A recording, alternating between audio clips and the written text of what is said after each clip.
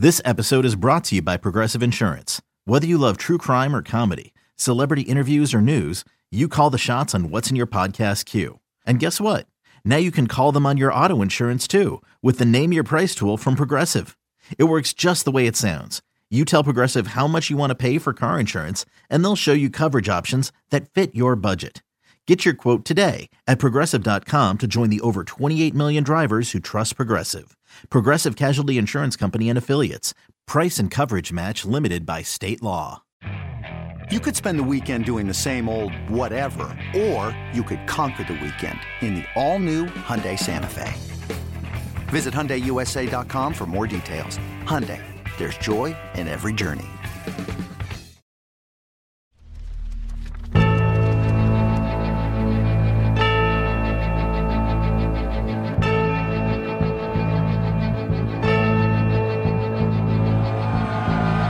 Make that big decision. I want to win championships. I want to win bowl games. And where else is a better place to do it than your city?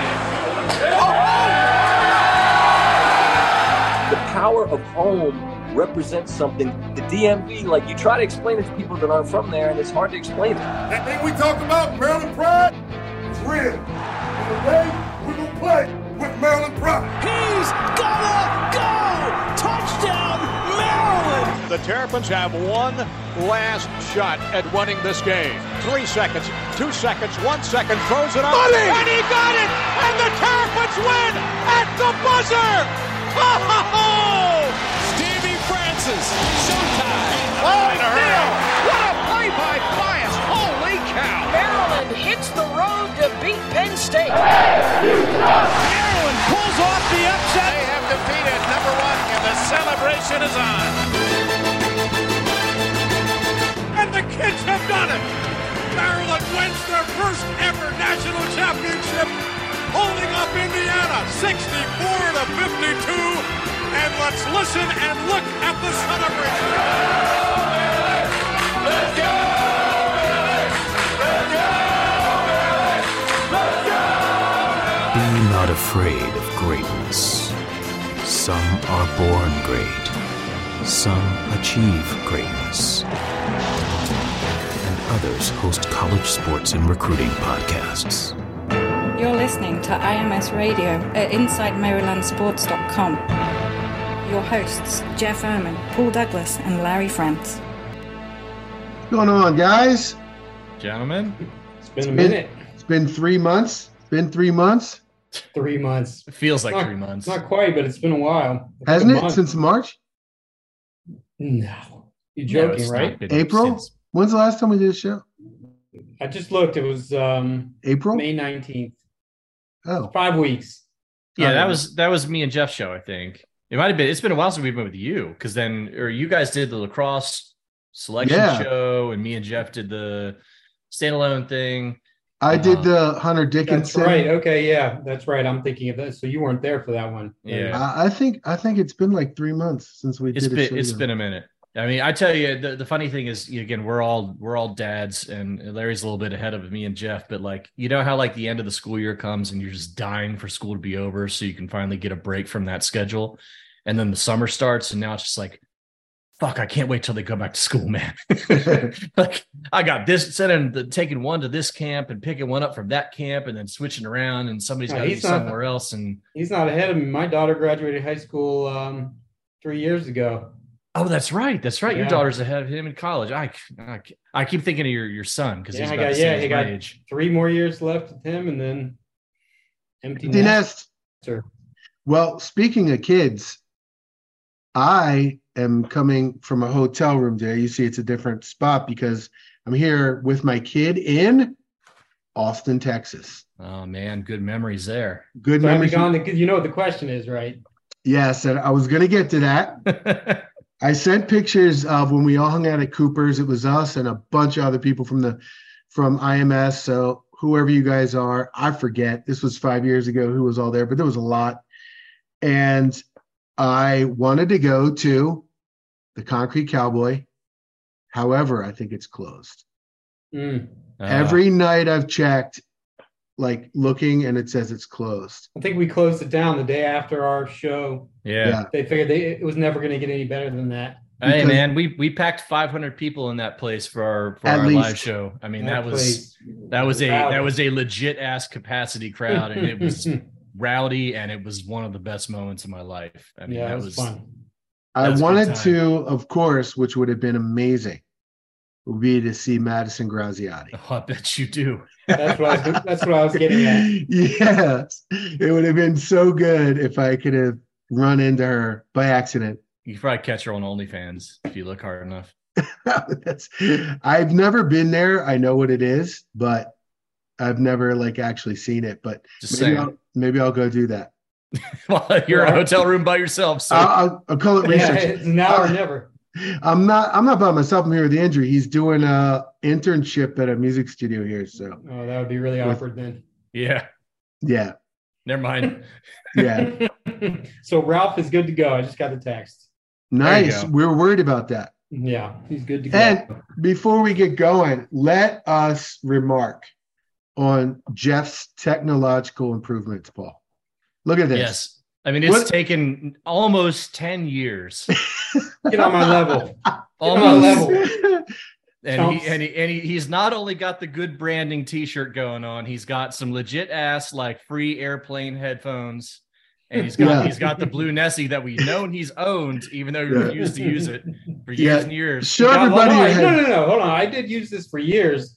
It got lost in the move to this house, and I couldn't find it for months. Show everybody your headphones, Jeff. I'm not doing that.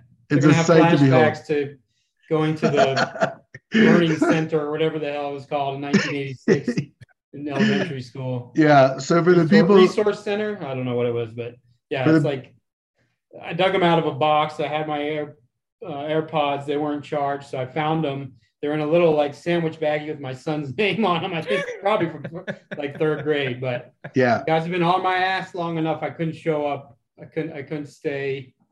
Keep slumming.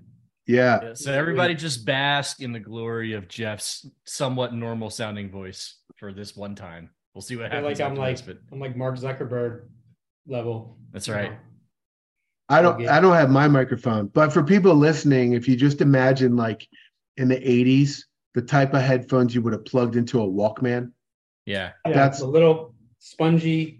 Yeah. Tiny little. I'm telling you, they're definitely just like the joints that they would give you on an airplane. If you were going overseas, they come in the little wrapper, and that they just plucked them off some dude's nasty ass head and just threw them in a new wrapper and just put them back on the plane for some other idiot. If I don't have to hear you guys complain about it anymore, and people on the message board hey, can you fix? He sounds like he's in a fish tank. As long as I don't have to hear that anymore. Well, at least you weren't in a submarine this week. It could be worse. It sounds better than us. We already got one comment. The audio is so much better with 4 O's. It's good when there are 4 O's. That's right. It's a lot of O's. It's good to hear. It's your O face. Yeah. So what are we at? June? What's today? The 28th. June 28th. We're deep in the middle of the worst part of the year for a college sports fan. I checked, 65 days away. No, hold on. I'm going to correct you. It's not the worst part of the year for a college sports fan. Oh, it's the worst part of the year for the college sports publisher. And for the fan, too. It's the worst part for everybody. Jeff digging deep for some content these days. The fan can just tune out and just do whatever. We got to keep the hamster wheel going. Although June, the past few years, has become crazy for football commitments. So there's been a lot of that. I will say the fans are not quite as dialed in on that sort of content as usual for whatever reason. But it's better than, again, doing our lists of the top left-handed long snappers of the 80s at Maryland. So, can you name one left-handed long snapper in the 80s? Yeah, John Kondo was he? Kondo I have no idea. I have no idea. He went to the NFL for a long time. He was 2000s though. Yeah. Well, I bet there was. I would bet there was one. We need to ask Ralph if he had a left-handed long snapper. That's a good. Yeah, ask him that. He probably immediately stop the Zoom and hang up. But whatever. No, he'll probably know instantly and be like, "Yes, there was this guy." For sure. If there was one, he absolutely would. Yeah, I'm yeah. not sure if there was. Yeah, he has it all categorized in a database. Yeah. And again, full disclosure here, I was on the board of directors for the Maryland Gridiron Network for like 5 years when Ralph was here. So like, if you guys are looking for some hard hitting journalism, you're not getting that shit tonight. It's really we're just getting the Chris Farley. Remember that time? Remember that time you went to the Orange Bowl? Yeah, remember that time when all that awesome stuff happened? Yeah. Remember that time? How great was that? When Nick Novak kicked that field goal against Georgia Tech? Yes. Yep. That reminds me. That was back in ACC boards days. Was it that? I think it was, because if it wasn't, it was very close to it. I think it was pre-IMS, I'm sure, 2000, right, Jeff? Yeah. 2001. I mean, I didn't start doing the scout site till 2005. Yeah, so I think it was still ACC boards days. And I remember going to the tech board, and there was a thread there that said, "What's tomorrow's headline going to be?" And it was all tech people posting stuff about Tech beating Maryland. And I posted, "Oh my God, Z, Bruce is Perry good." I still remember it to this day.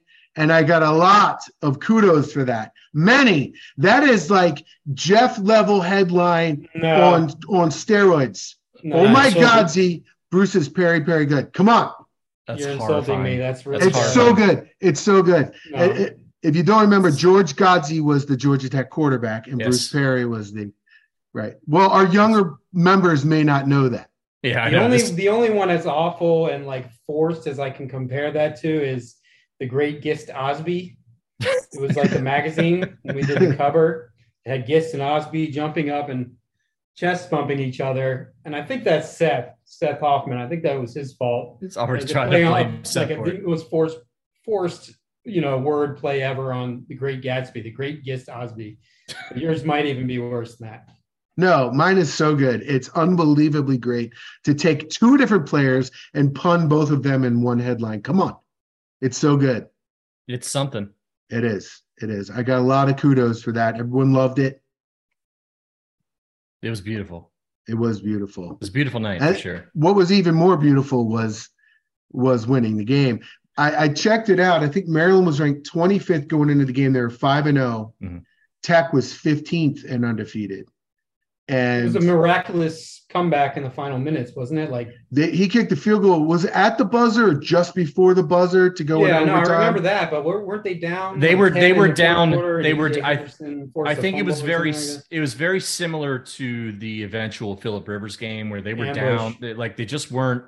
Things just weren't coming off, and I think that might have been when they had the Jafar Williams reverse, the option reverse for a touchdown, and then Novak had to kick that field goal at the buzzer to get into overtime, and then kick another one to win it. So we have the main character in all this coming in like 10 minutes. Maybe we should save the nostalgia. Yeah, probably. I could just talk about that one. It's not you. It's not you. We're all that game, and then when they clinched against NC State, it was Julian Gary in the corner of the end zone.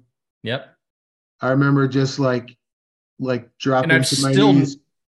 I've still never seen a play quite like that, where like the receiver looks like he's running the corner out and just sticks right on the on the pylon. Perfect pass. It was like just beautiful thing. And then they went to the bowl game against Florida, which we all went to, and is a special moment in board legend, right? It's the Hoagie hot tub picture. There's I was naked on the balcony. You guys know that story too. And many other stories. We went to play basketball. Were you there for that, Paul, when we went to play basketball? I didn't go. You didn't? No, I was a senior. It's been 20 years. So yeah, I was a senior still, and there was just no way. So me and my buddy actually ended up going to Santa Fe when it opened that morning at like fucking, I don't know, 11 a.m. or something. and parked ourselves at the bar, and we stayed there and we drank all day long until that kickoff at like 8 p.m. or something. and ended up closing the place. For like a quarter, it was great. Well, yeah, remember Rex Grossman was he was benched because he was suspended. He was suspended for a half or a quarter or something, and like things were kind of all right for a minute, and then he came in and they were not all right anymore. They had the play. It was like a fake handoff, and they dumped it to the tight end, like 3 yards behind the line of scrimmage. He ran like 80 yards. Do you remember that? I don't remember who what was the tight end. Oh God, it wasn't. It wasn't Vernon. Not yet. Before Vernon. Yeah. Jeff Dugan. Dugan. I don't remember. But we saw Spurrier the day before. We went to the gym to play basketball, and I don't remember who was there. It was like 10 of us. And we saw Spurrier, and I said, "You going to win tomorrow?" And he said, "We should." yeah, you're right. I didn't say anything. Yeah, fair. Yeah, he was there playing. He was playing ball. He certainly wasn't basketball. He was playing. That's hilarious. Yeah, he wasn't coaching. He wasn't coaching. I mean, they were just kind of shooting around, like shooting jumpers and layups and stuff. They weren't playing like a full game or like a 3-on-3 or any of that kind of stuff. So he was a Heisman winner, man. Dude was probably pretty good at just about anything. Yeah, he's probably athletic when he was younger. Yeah. I don't know. Do we need to like blow through basketball recruiting or something first, something depressing before we get to the fun part? So. All right. So I am unprepared because of my situation. I tried to look quickly at what was originally looked like it was going to be a great class, still could be, but is seemingly less likely now. Correct or no?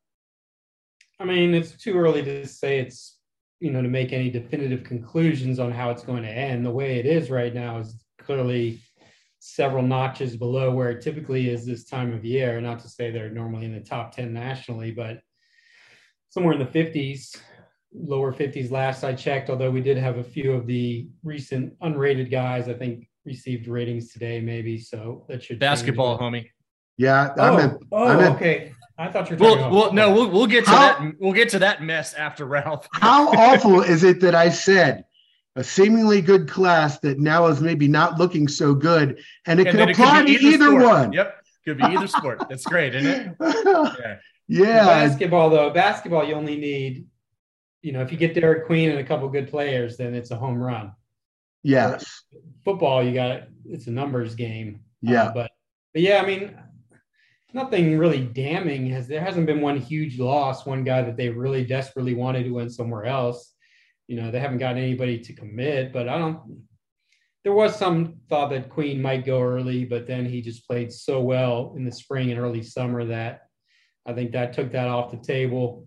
Sounds like, he's going to officially visit in September. They're hoping Kenai Ruths will, but I've never gotten a lot of warm and fuzzies. I'm not completely writing him off, but, I'm not counting on that. I think you look more maybe at the kid Matthew Hodge. We had an article on the site about several this week. Kid from Germany. His dad played with Mike Jones at Old Dominion. They were actually roommates. They're very close still. His younger brother is a really good point guard in the 2026 class, so he could be sliding up as Ruth is sliding down. Daquan Davis, obviously, Maryland, I think, decided to kind of move in a different direction there. That was the big, that's, if things don't look good, it's probably because of that one, obviously, because we thought they loved him and he'd be locked in by now. And he was essentially verbally committed for a while before things went in a different direction. Jaden Musoff, they really want, he's a, borderline elite guard, but he's somewhat similar to Ruth's, probably a little bit better chance, I would say, with him, but it's a little bit mysterious still heading into this summer stretch. And with most of these guys that they're recruiting, planning on doing visits in September, they could go the whole summer without getting their first commit. Although you never know, this time of year in June and July, a lot of times some guy will pop up that you fall in love with and you can get him on board fast. But as of right now, none of the known guys seem likely to commit really soon. Has Derek Queen potentially priced himself out of Maryland's range? Is that a possibility? I don't think so. Every time I've asked people in the know about that, they don't feel like it. They feel like he wants to come home. They know what it's going to take, and so that shouldn't be an issue. But you never know. Kansas is sniffing around. If Kansas comes with, they're not going to come with Hunter Dickinson money. That was elite, best all-time transfer money. No freshman's getting anywhere near that neighborhood, or in a neighborhood even next to that neighborhood. But did you ever find out how much that was, by the way? Yeah, I'm pretty sure it was $2 million a year. Jesus, and he could play for 2 more, right? Well, one more, and then including this one. Yeah, he could. That's not his plan, is what I was told. But if next year comes around and he's still not a first-round pick, you'd be crazy not to, right? Yeah. So it's really quiet on Queen, extremely quiet. His guy's not talking much. His guy who's kind of running his recruitment. So it'll probably be quiet for a little while longer. I would think in July maybe it'll start to become a little more clear how many schools he's considering, when he's going to decide, things like that. I'm scared, man. It's scary. I mean, that's if you want the negative case, here's the negative case. I mean, they took a while to come around on Davis, and then it seemed like they did, and then they decided they didn't want him again. And there's really no backup point guard option. I mean, Mustaf is more of a combo guard, and honestly, from what I've seen, he's a bit of a ball hog, and I'm not sure about all the transfers and stuff he's done in terms of high schools, what that's going to bring, but he's certainly a good player. Roos, I think a lot of people were just kind of like checking off the fact that he was going to come here, and he's just not seeming like he's all that interested or will even visit officially. Hodges seems like a good player, but he's underrated, and seems more of a big forward, more of a 4 than a, kind of a wing guy. So I'm not sure whether that takes a Roos place necessarily. Yeah. And Queen, obviously, if you feel good about Queen, we probably should feel about Queen, but I think the longer an elite guy sits out there not committing, the more you get a little scared. So you start looking around, it's like, okay, maybe that Eliagu kid from Canada will reclass into this class. And they seem like they're on him, and he likes Maryland a lot too. So that's, I think, a pure positive if that happens. But otherwise, man, it just seems eerily quiet. And I think if Willard is going to approach the roster building in terms of bringing in freshmen and just sprinkling some transfers on top where needed, I mean, you could easily look at losing your starting 5 next year, right? Depending on who that happens to be. If DHS goes nuts and goes early in a weak draft, maybe he's gone. Reese could be gone. Obviously, you're not getting any more from Young or Dante. Man, it's looking a little bleak out there. I've been on the board. I think I've been kind of emoting about this stuff on the message board, and I don't want to seem like Debbie Downer or anything, but it's a little concerning, is what I would say, and I think that's fair. I'm glad you mentioned Oliagu. I forgot to mention him because of the whole reclass thing. He still hasn't reclassed. Technically, he's still 2025, but I think that's a foregone conclusion. Top 50 player in the class, super athletic Canadian wing. He'll visit in August or September. I really like. If there's one guy who I would say I feel best about them getting, it's probably him. Slightly, just because Queen has been so quiet. I mean, I'm not implying that I've heard that Queen's not coming, but Oliagu, I think they're in a really good spot with. So there is that. There's a question on the board about 3 other players not mentioned yet. Malachi Palmer, Bryson Tucker, and AJ Swinton. Swinton, I think, was a secondary guy. Mike Jones had recruited him, had coached him for a little bit at DeMatha, recruited him at Virginia Tech. He committed to Mike Jones there. He just wasn't, he was just a tier down, and he has named his finalists. Maryland's not on the list. Malachi Palmer, they recruited him really hard last year. That was Tony Skinn. When he left, it got a little quiet. I didn't think they were recruiting him anymore. He's a 6'5" guard, from Mount Zion Prep in Laurel, I believe. And he has been really quiet too. I was told about a month ago that they are actually recruiting him. He's kind of an aloof. You just don't hear much from him. So I don't know. I think he's probably on that second level until further notice. And then Bryson Tucker, no chance. I think he's just elite level.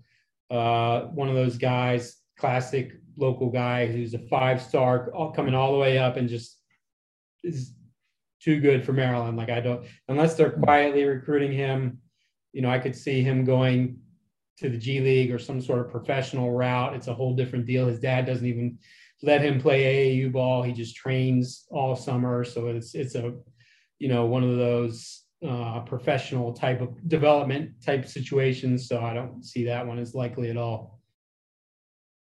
And is there anybody else we're forgetting off of that list? Any other remote possibilities?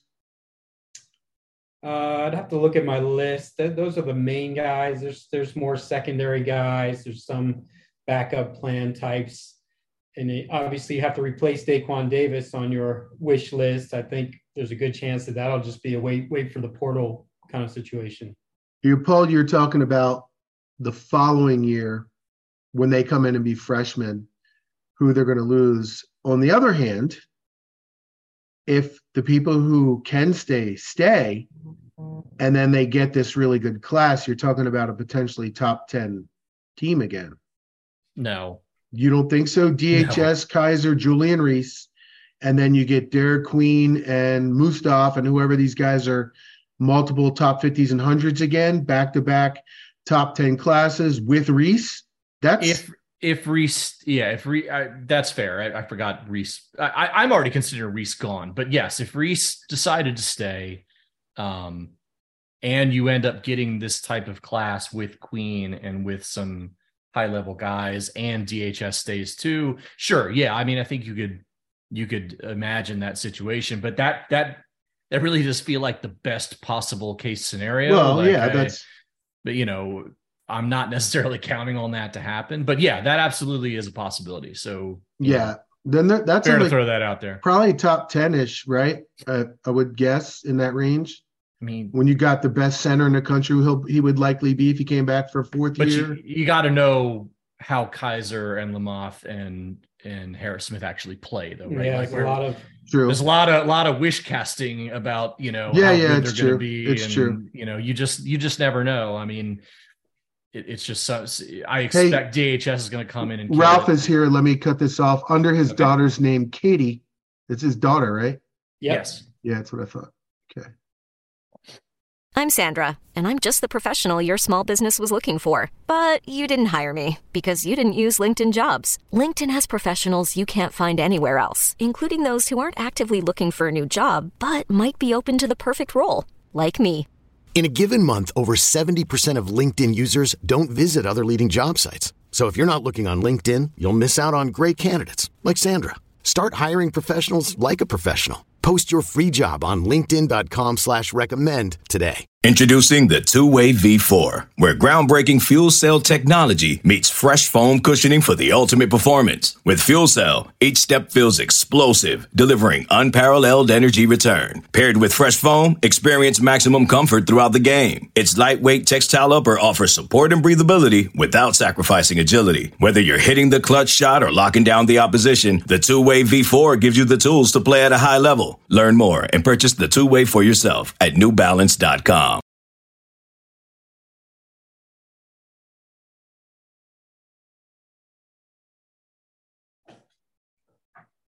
Waiting for him to join. Sorry. I'm going to turn the camera to my dad now. It's okay. Thank you, Katie. IT person. There he is. There he is. How's it going, Ralph? Pretty good. We have with us one of the greatest coaches in Maryland history, maybe the greatest, arguably, Ralph Friedgen. Thank you for joining us, Ralph. Good to be here. Were we going to say, Paul, real quick before I go on? I have to get a fishing report from Coach. I know you've been out on the boat recently. So how's it going down there? How'd you know? I'm just a lucky guess. I just got off about half hour ago. How'd you do today? Yeah. One small flounder. That's it. Oh, well, they can't all be great days, right? We're having a lot of wind. I went out today. It wasn't much wind, and then in the afternoon it picked up a little bit. And the tide wasn't right. It's hard to get to where I want to get with my boat, but just put a trolling motor on it. And my balance isn't real good, so it's a real adventure when I take it out. It's either, I struggle to get it out. Otherwise, I'm going overboard. I'm the only guy fishing with me, so that wouldn't be good. Yeah, no. So how have things been going since you have left the crazy world of college coaching and you're into a more normal life? How is that going? Well, I just had my other hip replaced on February 7th. And I'm in really pretty good health. My weight is down. But I have this neuropathy that's really kicking my butt. It's just, it's all the way up my left leg. And sometimes it's as far as my mid thigh, So, I have to walk with a cane just because my hip is great. I'm a lot better now that I had the hip replaced. I was in a lot of pain before that.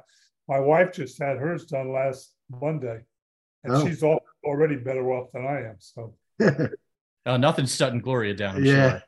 No, she's anything. We got to try to slow her down, but we're both good. I mean, we're old. I tell you what, getting old, it's tough. You can't be a sissy and get old.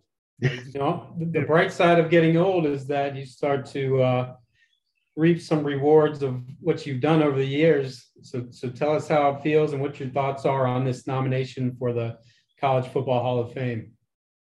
Well, it's just kind of a real honor to be even nominated. It would be really an honor to be inducted.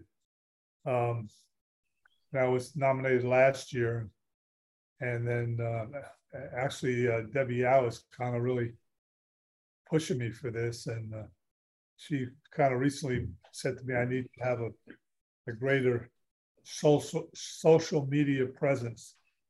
So my daughter Katie, who works for Etsy, and she's been wanting to film me while I watch games. I watch, Saturdays I watch 4 games at a time. I have picture-in-picture, and I bought a huge TV. And she thinks the comments that I make should be put on the internet. I don't know if I agree with that, but she's kind of talked me into.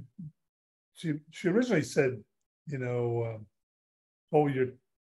10 top games of your career.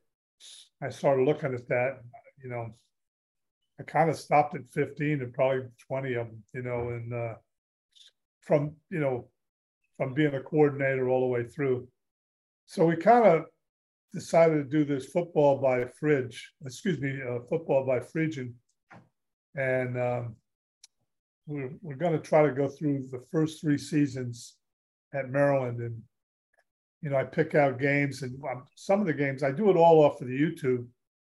And some of the games are not on there. So I kind of have to ask for some favors from some people if they would send me the TV copy. I feel like I'm a GA. I'm breaking down film, down numbers, and and it's not as easy because I don't have a clicker. So I gotta, but it's been, I've gotten a lot of nice reports on it. A lot of kids have called in, and actually some kids have actually said they, got very emotional during it, and so I've decided to try to get all 3 of them done. And in fact, we're going to work on some tonight.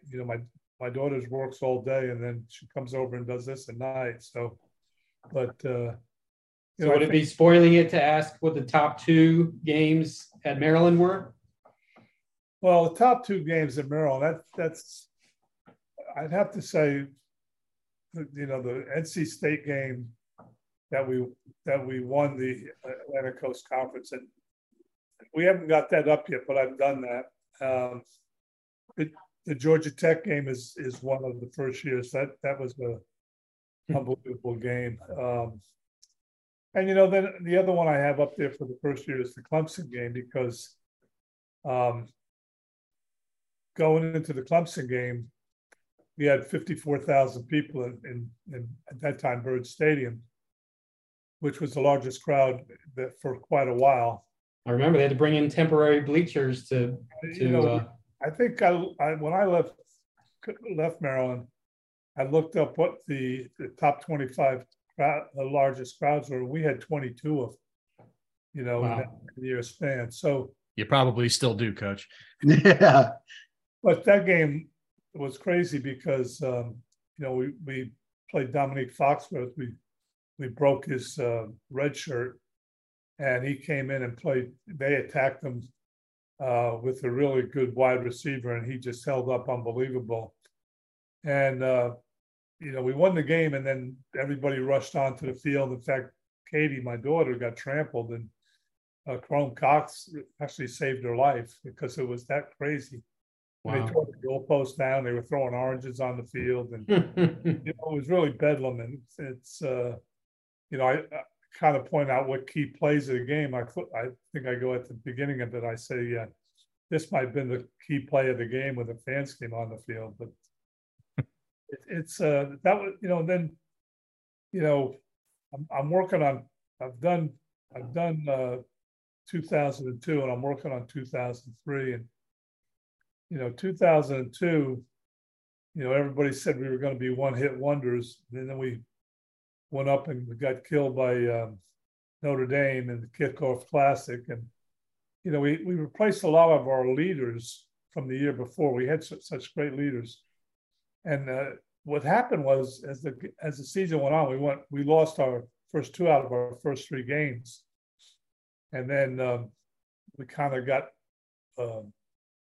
we had a couple of games that were out of league games that we got better at. And then we had to go up and play West Virginia in West Virginia. And Scott McBrien had transferred. And Scott was having trouble picking up our offense. He'd never been taught to read coverage. And what would happen is, I think this happened to him in the Kickoff Classic, when you get in a game like that, you just revert back to what you knew before, and that just doesn't work in my offense. So he writes in his book, and it's true, on the ride up to Morgantown, I sat with him on the bus and had flashcards, and I would flip the cards, and they would have a formation on it, a defense, and I would call a play, and he would have to tell me what the free safety did, who was his progression. He said, "You did it for 4 hours, Coach. I wanted to just get some rest," but he went up there and played unbelievable, and then he just kind of took off from there. And I remember, wasn't it? I remember watching the game, and I think Doris Burke was calling the game, and I remember her saying, "I don't think Maryland can win Scott McBrien with the sidearm throwing motion." I remember her calling that out before the game. And then, of course, yeah. Well, when he called up and wanted to transfer, Bill McGregor called me, and he said, "Would you allow me to walk on?" I said, "Yeah." I said, "I'm not going to tell a guy from Bath that he can't walk on." So, I saw him. He was kind of undersized, and I guess he had wanted to go to Maryland, but previous staff really didn't think of him. Well, I watch every tape, so I watch all the scout team stuff too. And I saw this guy, he had an arm, he could throw. So I called him in 2 weeks later, and I said, "As soon as I get a scholarship, you're on it." And I really thought he was going to be pretty good, but it was, you don't pick it up 15 practices in spring practice. Well, no, because you had like a 4,000-page playbook, didn't you? It's yeah. Playbook, but it all kind of relates on each other. Once it's not as hard as I think. One of the secrets of my success was how to make your offense more complicated to defend, but simple to run.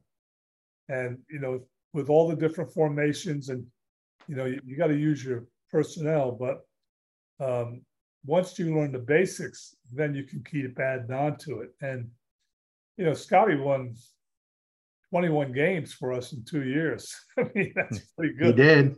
He sure figured it out, right? Yeah, when he got going, he was pretty darn good. So just goes to show you, I mean, how, different people just got to be at the right place at the right time. I think, look at me. I mean, I tried to get that job 3 times. I think the good Lord was waiting for me to come and meet a bunch of great kids who just wanted to win and pay the price. And I was able to hire a great coaching staff and, our administration, especially for the first few years, were really, really great to me. And so we had a real winning combination there.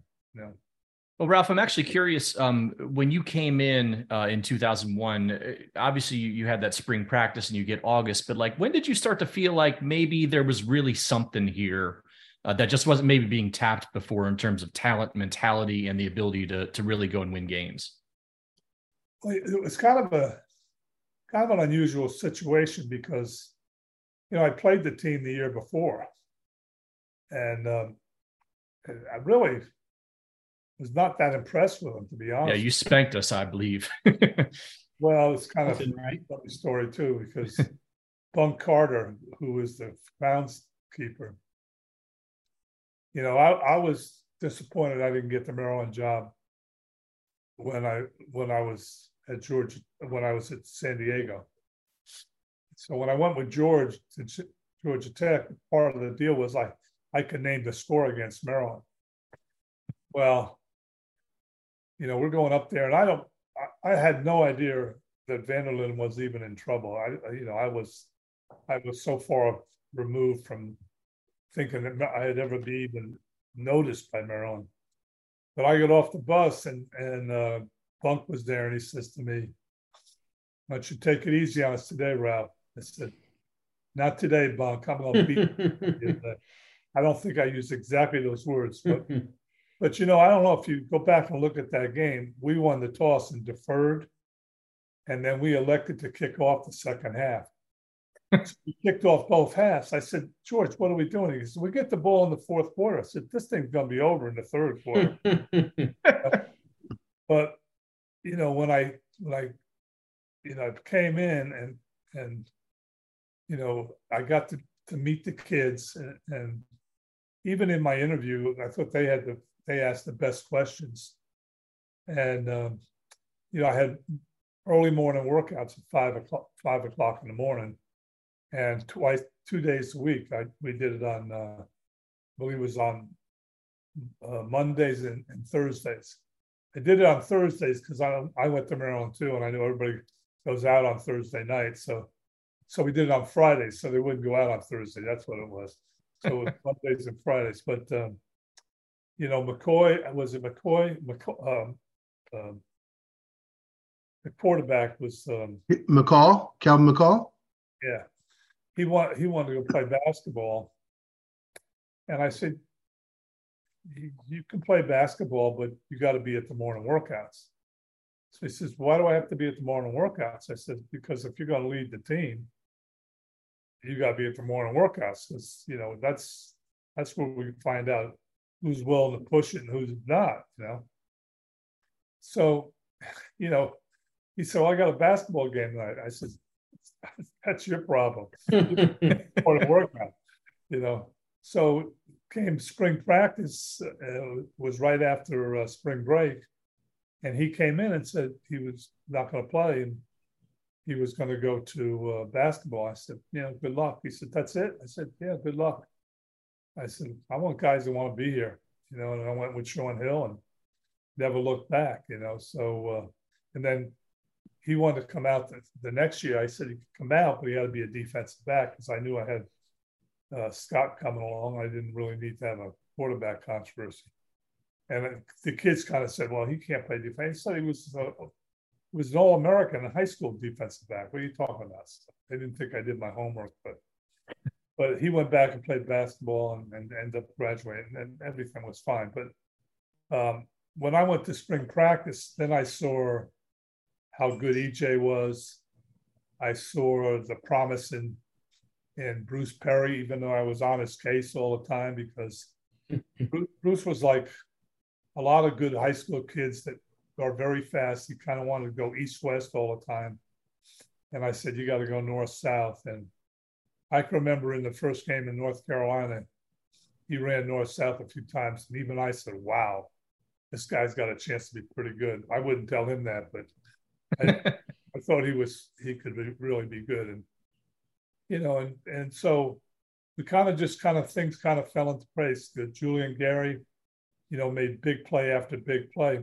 And what's interesting is when I'm doing 2002, and I never realized this until I was going through these tapes now, we had more depth in 2002 than we really did in 2001 because those kids had another year in the program, and guys like Latrez Harrison and Scooter Monroe and Steve Suter all of a sudden blossomed in 2002, where they were kind of spot players in 2001.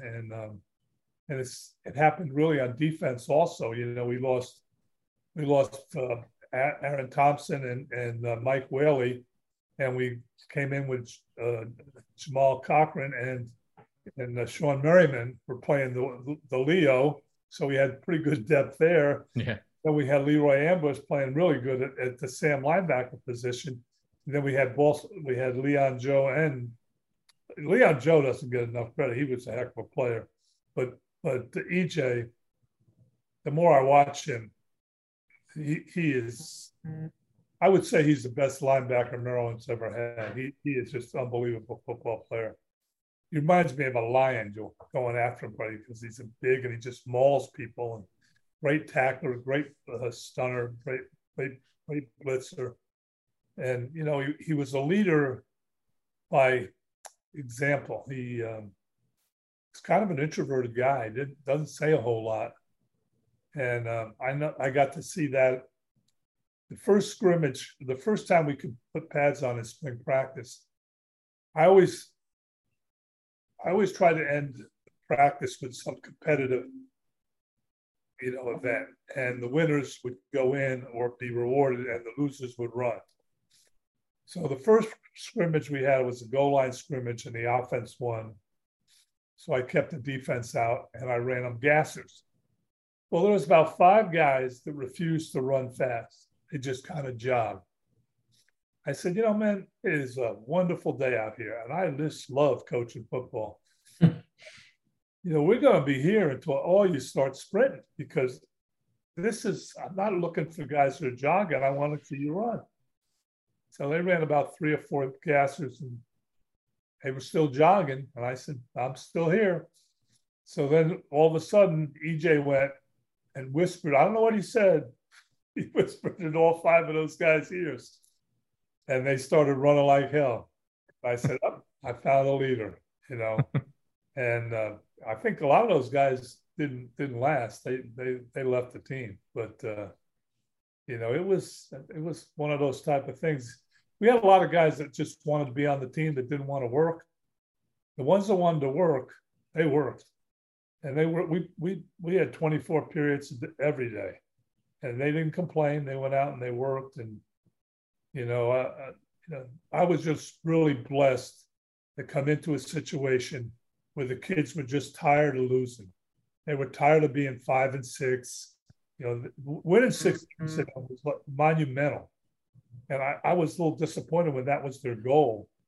But, you know, when I look back on it, they never won 6 games. They wanted to go to a bowl game.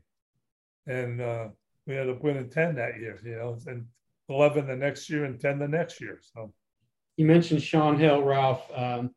So who's the biggest overachiever? He made me think of this question. He might very well be the answer. Who's the guy who you got, either who you inherited when you arrived or who you recruited, who just did way more than you ever could have anticipated? You know, I remember, I think we had an off week at Georgia Tech. I remember watching the Maryland-North Carolina game, and he came in at the end of the game and almost won the game. And I was kind of impressed with him from afar, you know, just how he ran the thing. He was a guy who, you know, he's coach's son. I don't know if people know that. But he picked things up very fast. He picked up reading coverage real fast. And, you know, he had he didn't have a real rocket for an arm, but he had good enough arm, and he could look people off. He could see things, and I think he played 13 years in the NFL. And I remember I was at Pebble Beach with that Coaches Classic, and I can't remember the coach's name right now, but probably because of my old age. But he was with the 49ers, and Sean had come in, and the quarterback had gotten hurt, and they won like 5 games in a row with Sean. And this guy was telling me that the coordinator didn't like Sean. He didn't like the way he throws. I said, tell the coordinator it's not a beauty contest. It's who can put the ball in the end zone. I said, he just saved your ass's job. And that's who he is. He's a winner, and even in the NFL, if you're a backup quarterback in the NFL and you can win games, you got the best job in college, in pro football, because you don't get beat up, but you get paid pretty darn good. Hey, Coach, it seemed like for decades and decades and decades, college football sort of moved and progressed at a snail's pace. It seems like now massive monumental changes are happening regularly every year, multiple times a year, with NIL, the transfer rules, realignment, playoffs, and expansion of the playoffs.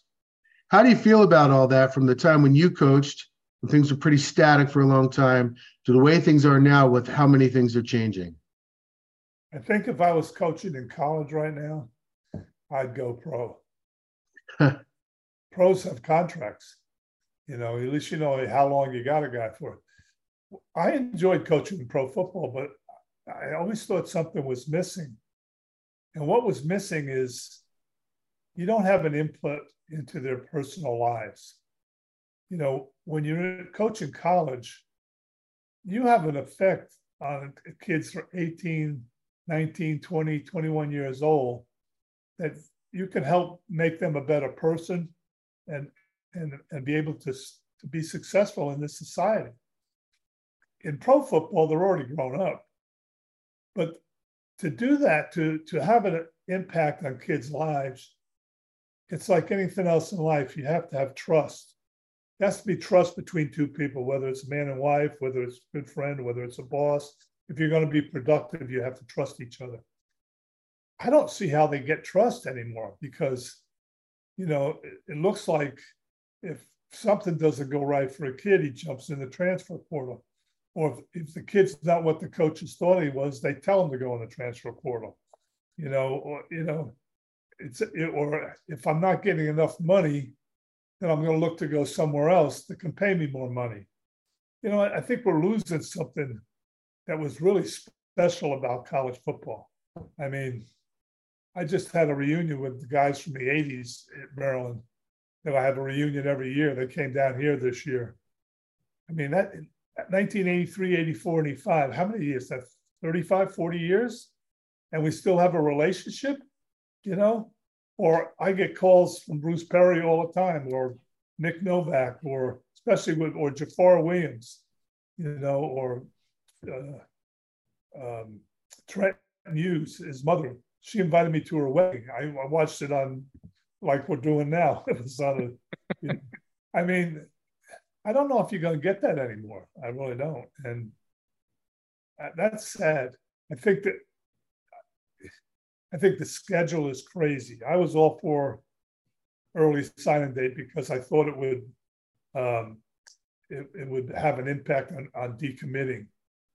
But it's become the major signing date now. And then I just read something in the paper today that they're going to let guys out of their commitment. If after they sign the letter, you can now decommit. I mean, what's the letter for if you do that? And it just goes to show that there's no trust. It used to be a handshake. You go into a home and you say, I'm going to help your son, get an education, get an internship, hopefully get a job, and try to help him in those lines. I think you can still do that, but, now there's, I never was for selling the kid's jersey and all of that. I think, they call it, what is it, name, image, and likeness. Yeah. But they're paying these kids, they have nothing to do with name and image and likeness. Everybody's getting paid now. Yeah. The whole sport is transactional. Everything's transactional now. And so I don't know. I was talking to Mike the other day. Goes, all I do is raise money. I said, what the hell you think I did when I was at Maryland? The guy said, it was a different reason. I said, you got to watch that because it'll wear you out. I said, I said, you got, they got it good right now, but he's got other problems that I never had, So there's always problems, So speaking of recruiting, is there one recruitment that was the wildest that you can recall, or one kid that you got that you never thought you'd get until the last minute or anything like that? No, there's a lot of them like that. I could probably write a book on recruiting. I mean, I can tell you this one. It was when I was at Georgia Tech, and we weren't doing too well. And George O'Leary, Georgia Tech had an architect build both of our homes. We lived in the same neighborhood, so we commuted in and out of work every day for 5 years. So it's Christmas time. We weren't going to a bowl, and he comes over to my house. He said, "Hey, I'm going up to New Jersey to see this kid play basketball. Want to take a ride with me?" We could get on. We'd go to Delta with Georgia Tech people. We'd sit in first class. We'd get on. They'd take care of it. So we're flying up there, and all of a sudden the guy comes out of the cockpit, and he's starting to pull up floorboards. The pilot is, and he's looking under the floorboards. And I'm sitting by the window, and we're in the second seat, and George goes, I don't think our landing gear is down. I said, what? He goes, when they're looking like that, that's what they're looking at. I said, I could be home right now. I don't need to go. This is your kid. So we bank out over Westchester. We're flying into LaGuardia. We bank out over Westchester. Then the guy says, we're going in for a crash landing, and we got to dump our gas over the water. And, they go through the whole routine. You got to bend down, keep your head down, put your head between your knees. So I said to George, I feel sorry for these two guys in front, because if this thing crashes, all you're going to see is their two butts sitting out of the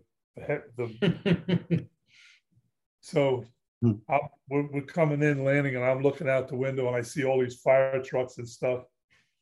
And George reaches over and says, "Good luck." I said, "F you, George." So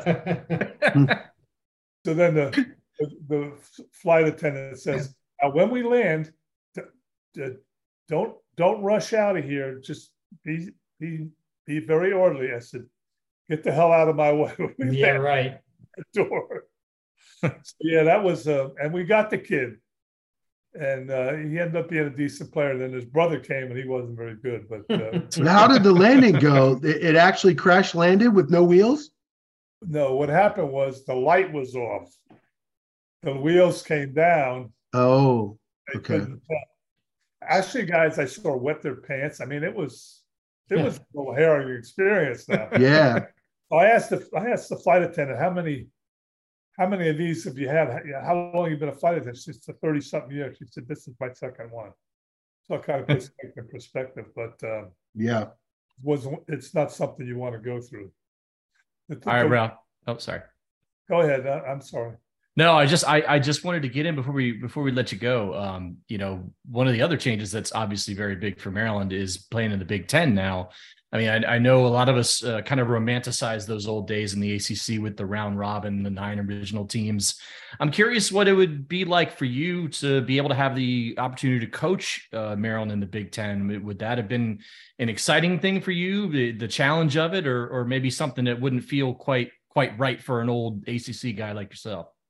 Well, probably one of the reasons why I got fired, I had a dinner with Kevin Anderson, and he asked me about it, and I said, just from a perspective, from a fan perspective, I don't think it was going to be well received, because we were initial members of the ACC.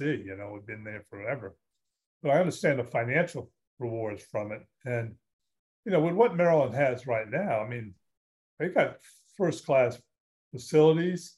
They're able to recruit academically.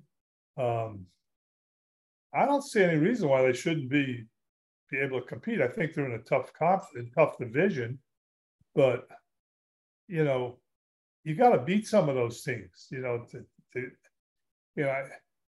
I talk to Mike about after every game. I get so pissed off really because we beat ourselves so much.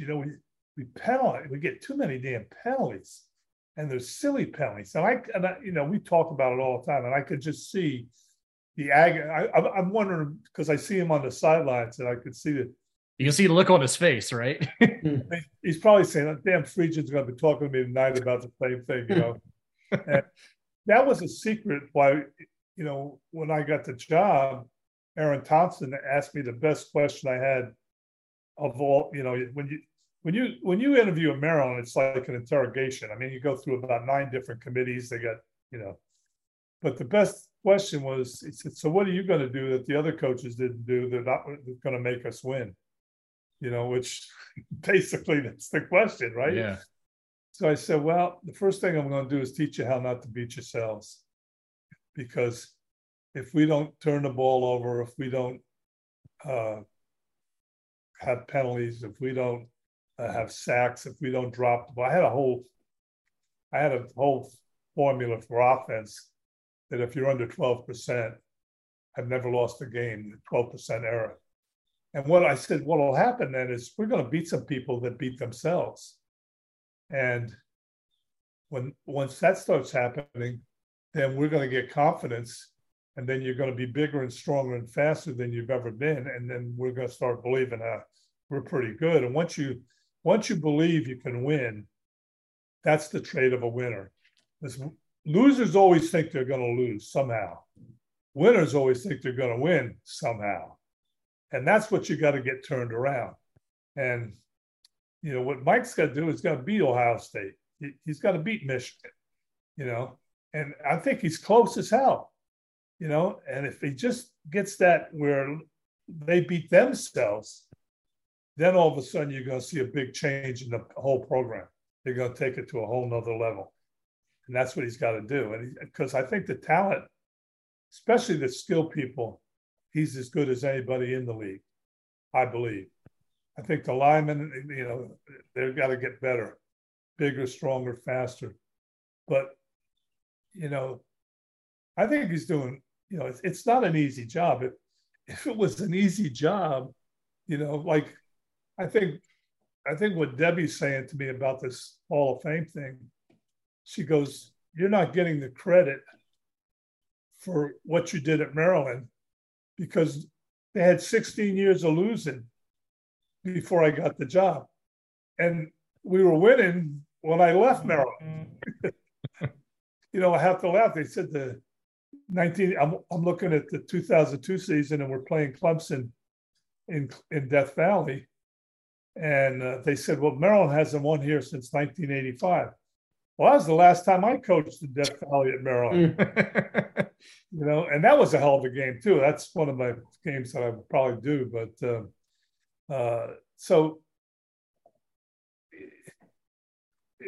I think Jerry Claiborne, Bobby Ross, and Jim Tatum were the guys that won before me. And we had I think when I got the job was 102 years of Maryland football. So, it's not like you're walking into Penn State where they win every year, regardless of who the coach is. Yeah. You know what I'm saying? Because they have a tradition, Ralph, I have to ask, you mentioned Kevin Anderson and your meeting with him and all that stuff. Is it, when you look at how things went after you left, and it clearly did not quite match the good to great label that it was tagged with, it's hard not to hold a grudge or think what might have been if things didn't go down like that? Well, when we went 2-10, and I met with Debbie Yao 2 days in a row, she wanted me to fire some people, and I didn't want to do that.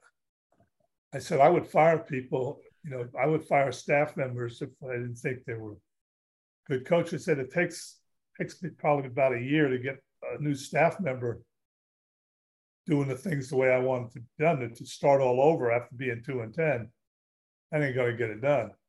So she said, well, if you don't win 7 games next year, I'm going to let you go. I said, well, how about we raise the stakes? He said, how about if I don't win the conference championship, fire me? She said, you're out of your mind. I said, I got 36 freshmen this year. I said, they played as hard as they could. They're not ready. We turned the ball over way too much. We beat ourselves most of the time. I said, but when I look at are they trying to do what I'm teaching them? They are. So she did an inventory or whatever, and I got the highest grades I've ever gotten. And because I saw they just were young. So then we go 9-4, and we got a quarterback, because every time I have a quarterback, I have a good team. Danny O'Brien wins the ACC Rookie of the Year. And I just wanted to stay 2 more years because I wanted to see what that team could do when they became seniors. And he didn't want it. He thought we could be a lot better. So after I did the press conference at the Military Bowl, and I was walking out, and Gloria said to me, what do you think? Are you upset? I said, we've posted our score. Let's see what somebody else can do. We're in the clubhouse, I said. Yeah. Because I knew what a hard job. And I called Etzel. I tried to help him. He said, oh, we did it like this in Connecticut. It's not surprising. And I coached with Etzel. It wasn't like, I tried to help him. But Anderson, I don't have a whole lot of use for Anderson. I don't think anyone could blame. No one could blame you for that. Yeah, that's the headline of the show right there. I don't have a lot of use for Anderson. Well, none of us really do. It's very common. Anderson found Bobby Ross and Ralph Friedgen. That's amazing. Yes, pretty amazing. He could really pick winners, couldn't he? Well, I was going to say thank you for your time, but if you want to keep going with that stuff, we'll stay on all night if you got nothing going on. Don't talk to me anymore, Yeah. I had the dentist the other day, which she said, I miss you. I said, you miss me? I said, I banned her for one time for a whole year because, she didn't do something I asked her to do. But anyway, so she says, nobody does. He said, twice a week you would do a press conference, in your office, off the cuff, She goes, no one does that anymore. I said, I don't know why not. I said, I said, when I look back over the 10 years at Maryland, I didn't agree with everything people wrote, but sometimes I look at it, I say, I can see their point. I think I was treated very fairly. I don't have any regrets about that. And I told the media, I said, look, I'm a very emotional person. Some days I'm going to come in very happy we had a great practice. Some days I'm going to be upset, but I'll try to do my best, even though we didn't have a good practice. And I said, some days I'll get emotional and I'll almost start crying. But that's who I am. So if you want to, I think I would be very good to cover. But if you do me wrong, then you're going to get yes, no comment. And then your job is going to be hard. And I'm not going to be very comfortable doing that because I usually like to say what I feel. Well, I can confirm you were great to cover because, as I've told people over the years, I've never had access like we had when you were there. You could go pick out any player after practice, pull them over and talk, tons of availability, grab an assistant coach, and it has not been anywhere near that level of access. They call that now transparency. Well, I guess it's tougher. I guess you can look at the way, say, Mike runs his ship. It's tougher because everybody's got social media. So if I can walk up and just, decide to video 15 minutes of your goal line scrimmage or, post that somebody's walking around in a brace, that could screw up your whole I only week. allowed in the first 20 minutes. And then, I would have a coach assigned we would join all the other, what do they call it?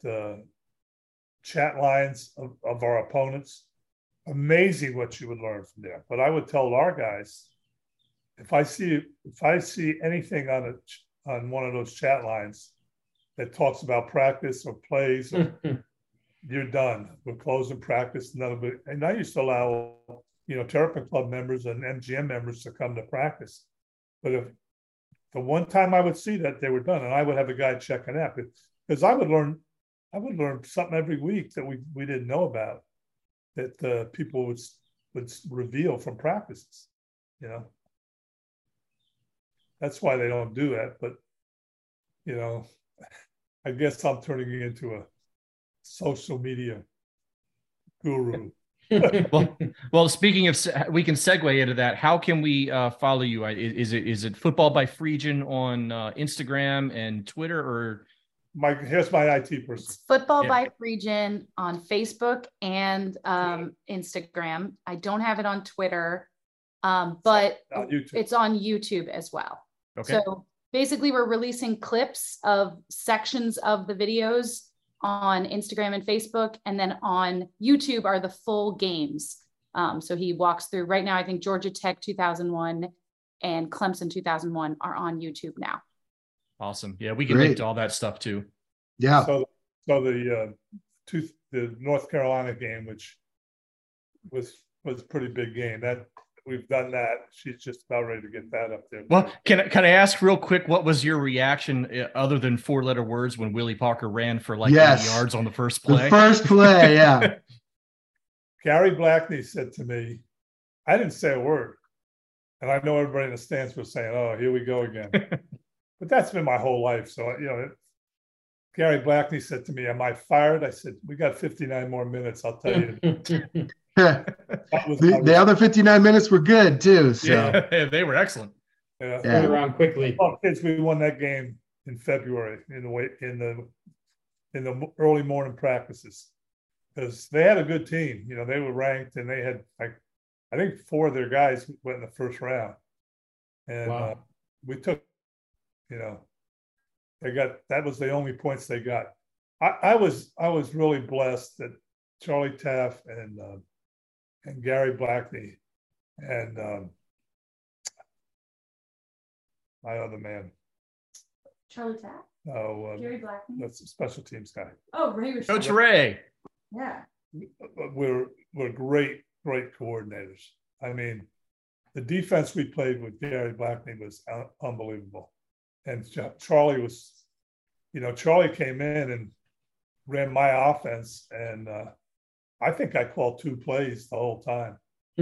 One was good, one was bad. I was like 50%. Were they trick plays at least? No, they weren't. They were, but it was. Used to run that thing where the wide receiver would kind of cut in real quick, and you do the real quick pass on the slant. Yes, that was very common, right? That was a check a lot of times. Okay. We saw coverage, we saw pressure. I give the quarterbacks, they had the ability to get out of a bad play. When I was playing offensive guard for Maryland, and I would see some stuff we had to run against. Now you take a guy who was an ex-quarterback and play him at offensive guard, and I said, "There's no way this play is going to. We ought to be getting out of this thing." So I always gave our quarterbacks, "This is what we run." We never wanted to run a dead play. Joe Hamilton, the kid I had at Georgia Tech, he got a job at Georgia State first year. He calls me up and he goes, "Coach, remember you said we should never run dead plays?" I go, "Yeah." He said, "We run a lot of dead plays here." He said, "Should I show him how to do it?" Mm-hmm. I said, "Not your first year, Joe. You're lucky to be got a job." But yeah, he's so, and Sean could get us out of place, and then Scott finally learned how to do it. When I was in the NFL, Stan Humphries, when he was with the Redskins, they never checked out of a play. They had check with knees, but so Stan says to me, how are you going to do with all the different personnel groups? I said, it's simple, Stan. When we got a tight end, it's this check. If, it's this protection. When we have no tight ends in the game, it's this protection. The same routes. That's not that hard. No, it's not that hard. Yeah. Well, now you got these guys cheating who are everybody's looking over to the sideline for their checks now instead of having the quarterback run it, right? Well, yeah, that, to me, I used to tell Don Brown, change the defense. I said, because they can't check the play again. They run out of time. The defensive guy said, we can't do that. I said, why? Offensive guys do it all the time. Just have a code word, or move your nose guard, or get out of a, 2 deep or go to 3 deep, And he would do. I said, you just got to do this once or twice, and it screws it up. I never thought, people still do it, but I think it's better to have the quarterback do it because, the quarterback's like the coach. He needs to know the whole offense and be able to put us in good situations. That helps you be a good play caller, because if you're just calling plays, sometimes they're getting paid on the other side too. Right. Never wanted them to know when we checked. Now they, when they look over the side, they're looking, do we want to run this or what? Yeah. Well, as a checking, I want them to act calm, like, don't try to show that you're checking, So as an offensive mastermind and guy who's seen a ton of QBs, what are your thoughts on Talia? I think he's pretty good. I think the concern I have with him is with the offensive line a little bit. Yeah. Don't take guys on at the line. They back up. And I've told Mike this.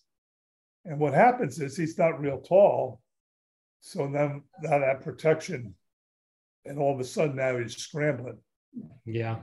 And then he's, he kind of holds the ball a little bit. To me, I like the ball up and out of there, As a former offensive line coach, I think, I'm a big believer in timing throws for the most part, and being able to read coverage and know where to exploit where's your best chance of being successful. But he has vision. He has a good arm. Hell, you can't argue with the kid's production, But I think if he could get that out of his game, I think he'd really be pretty good. Well, Ralph, we went way longer than we had planned. I just want to thank you for your time. All the reminiscing is great, especially for us older folks who lived through that. It's awesome to talk to you through that. We want to wish you good luck with the Hall of Fame vote. We all want you to be in there representing the Terps. One last thing we ask of every what's that? Plug me as much as you can. Yeah, no problem. Absolutely. We will get back to you. One last thing. When we ask if everybody comes on the show, could you do us a favor and say, this is Ralph Friedgen, and you're listening to IMS Radio. This is Ralph Friedgen, and you're listening to IMS Radio.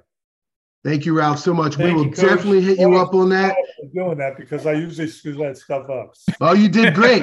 That was perfect. Nailed it. It's a bitsy. He called Mitsubishi Mitsubishi. That's a great take in its own right. Yeah. Thank you, Ralph, so much for joining us. This has been amazing. And by the way, Coach, we're happy to have a monthly chit chat with you just to go over football stuff. Yeah. We want to do post games with us. How about that? I could do that. There we go. All right. We'll have our people talk to your people, and we'll get that set up. We'll be talking to Katie. And please pass along my best to Gloria. We had lots of fun back in the MGN days, so I hope she's doing well too. It's amazing. I had the best head coach's wife ever. Yes, you did. Confirmed. It, right? You can send that to me, right? I can show her that he said that. Oh, absolutely. We can clip that out for you. Wives, would cook a tailgate. Well, cook a tailgate, but critique me from the audience. Yeah. All right, Coach. Thank you so much for joining us. We will definitely be in touch with you. It's been awesome to have you on the show. And good luck with that vote. Thanks, Ralph. Thanks. Bye, Katie. Bye. Well, that was amazing. Just wrap the show. What the fuck else are we going to do to follow that? I mean, I had all kinds of content. Wheels made a funny non-revs report because there's nothing going on, and all he did was bust on you the whole time, Paul. Yeah. And then I had a whole Maryland Rankum. Forget it. I had fill in the blank for him too. I was like, Ralph is talking. Let's let Ralph talk. It's funny because I remember being in the media room, like during the weekly media sessions and after the games, and hearing him talk about these same players and say similar things. So it's like a total deja vu scenario. I was going to say it's when I was starting out as a reporter. The same with all those MGN events we used to do. Like we used to be, I used to be able to just walk into practice, like just because I was a nobody. I was a booster, helped out at a low level, and that was enough to be able to just walk in there, kind of watch stuff and be trusted to not screw things up, in the way that he described. It was a very different world. And, when you talk about that, kind of football family stuff, I think a lot of that is a big deal to Mike Loxley. It comes from Ralph and Gloria too, making that what's such a big enterprise, this, the idea of a football team and boosters and all that stuff into what felt like a really small kind of family operation. And you used to do those cookouts and everything, right? Like, yeah. She cooked all the food with now. Yeah, and we would have MGN meetings. A lot of times we'd go to Ralph's house, and Gloria would make a big dinner, and there were like I think 10 of us on the board, 8 or 10 at any point, and it was just like a family meal or something, and we're trying to figure out what we want to do to help, make some more money for the program and cover the things that Debbie wasn't covering. But I mean, those were good old days, man. I mean, I hate being old enough to be able to reflect on something that was kind of a long time ago like that, but it really was different, and it was nice. So also one funny thing, he mentioned Trenton Hughes. Do you know why that was funny to me? No.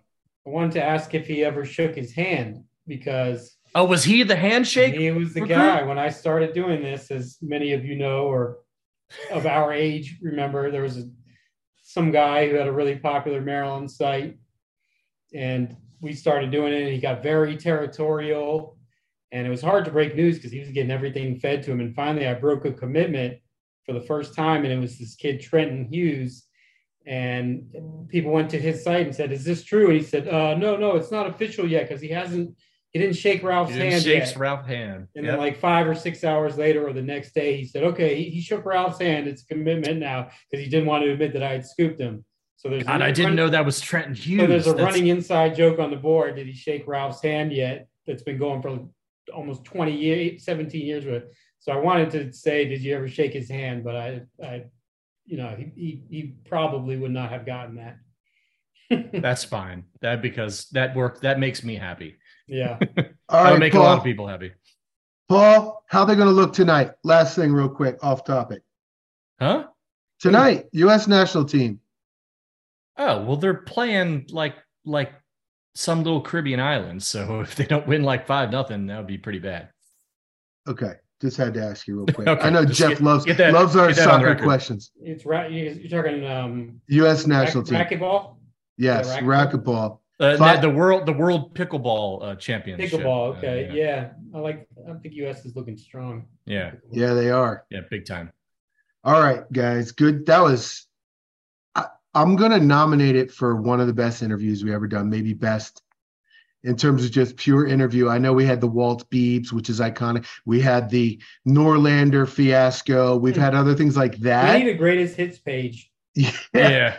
Well, what's cool too, like just, a lot of these guys, these football coaches, man, they're just built different. Like, they're such workaholics and kind of borderline crazy people. And Ralph just seems happy and kind of, like you can tell when he's willing to talk like that, like he's in a good place. I'm pretty just happy he's been able to find some, being content in retirement. And I really do hope he makes the Hall of Fame. We're doing some content with him for sure. Absolutely. You heard he said he's going to do post-game shows. We're doing that shit. We are doing that. We got to get Katie, because she's the linkage here. We got to make that happen. So everybody listening and watching right now, follow Subscribe to us on YouTube so you know when those shows go live, post-game shows. Yes, and we will tweet out and post and stuff the football by Friedgen stuff too, because I've seen some of that on Instagram, and it's really freaking cool. So yeah, well, I'm getting some easy content out of that. Oh hell yeah, man! That's got you covered for months now. All right, fellas, I'm gonna eat at Cooper's again. Maybe tonight. That was so friggin' good. It was good. It's too late, man. They're going to be out of a lot of stuff by now. It's only 8:25 here. I'm sorry, 7:25 here. Still, I don't know, man.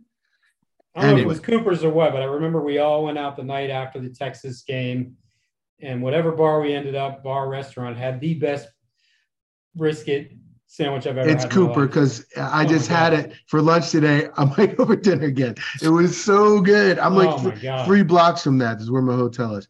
Anyway, all right, guys. Great show. I don't know when we're coming back. It's summer, right? Like, we'll come back when we need to come back. We'll come back when we need to come back. Please subscribe because, you got to see us do post-game shows with Ralph Friedgen. Right. And then you won't know that we're doing it if you don't subscribe. So subscribe and get the notification. That's right. Yes. Thank you guys very much. This is IMS Radio.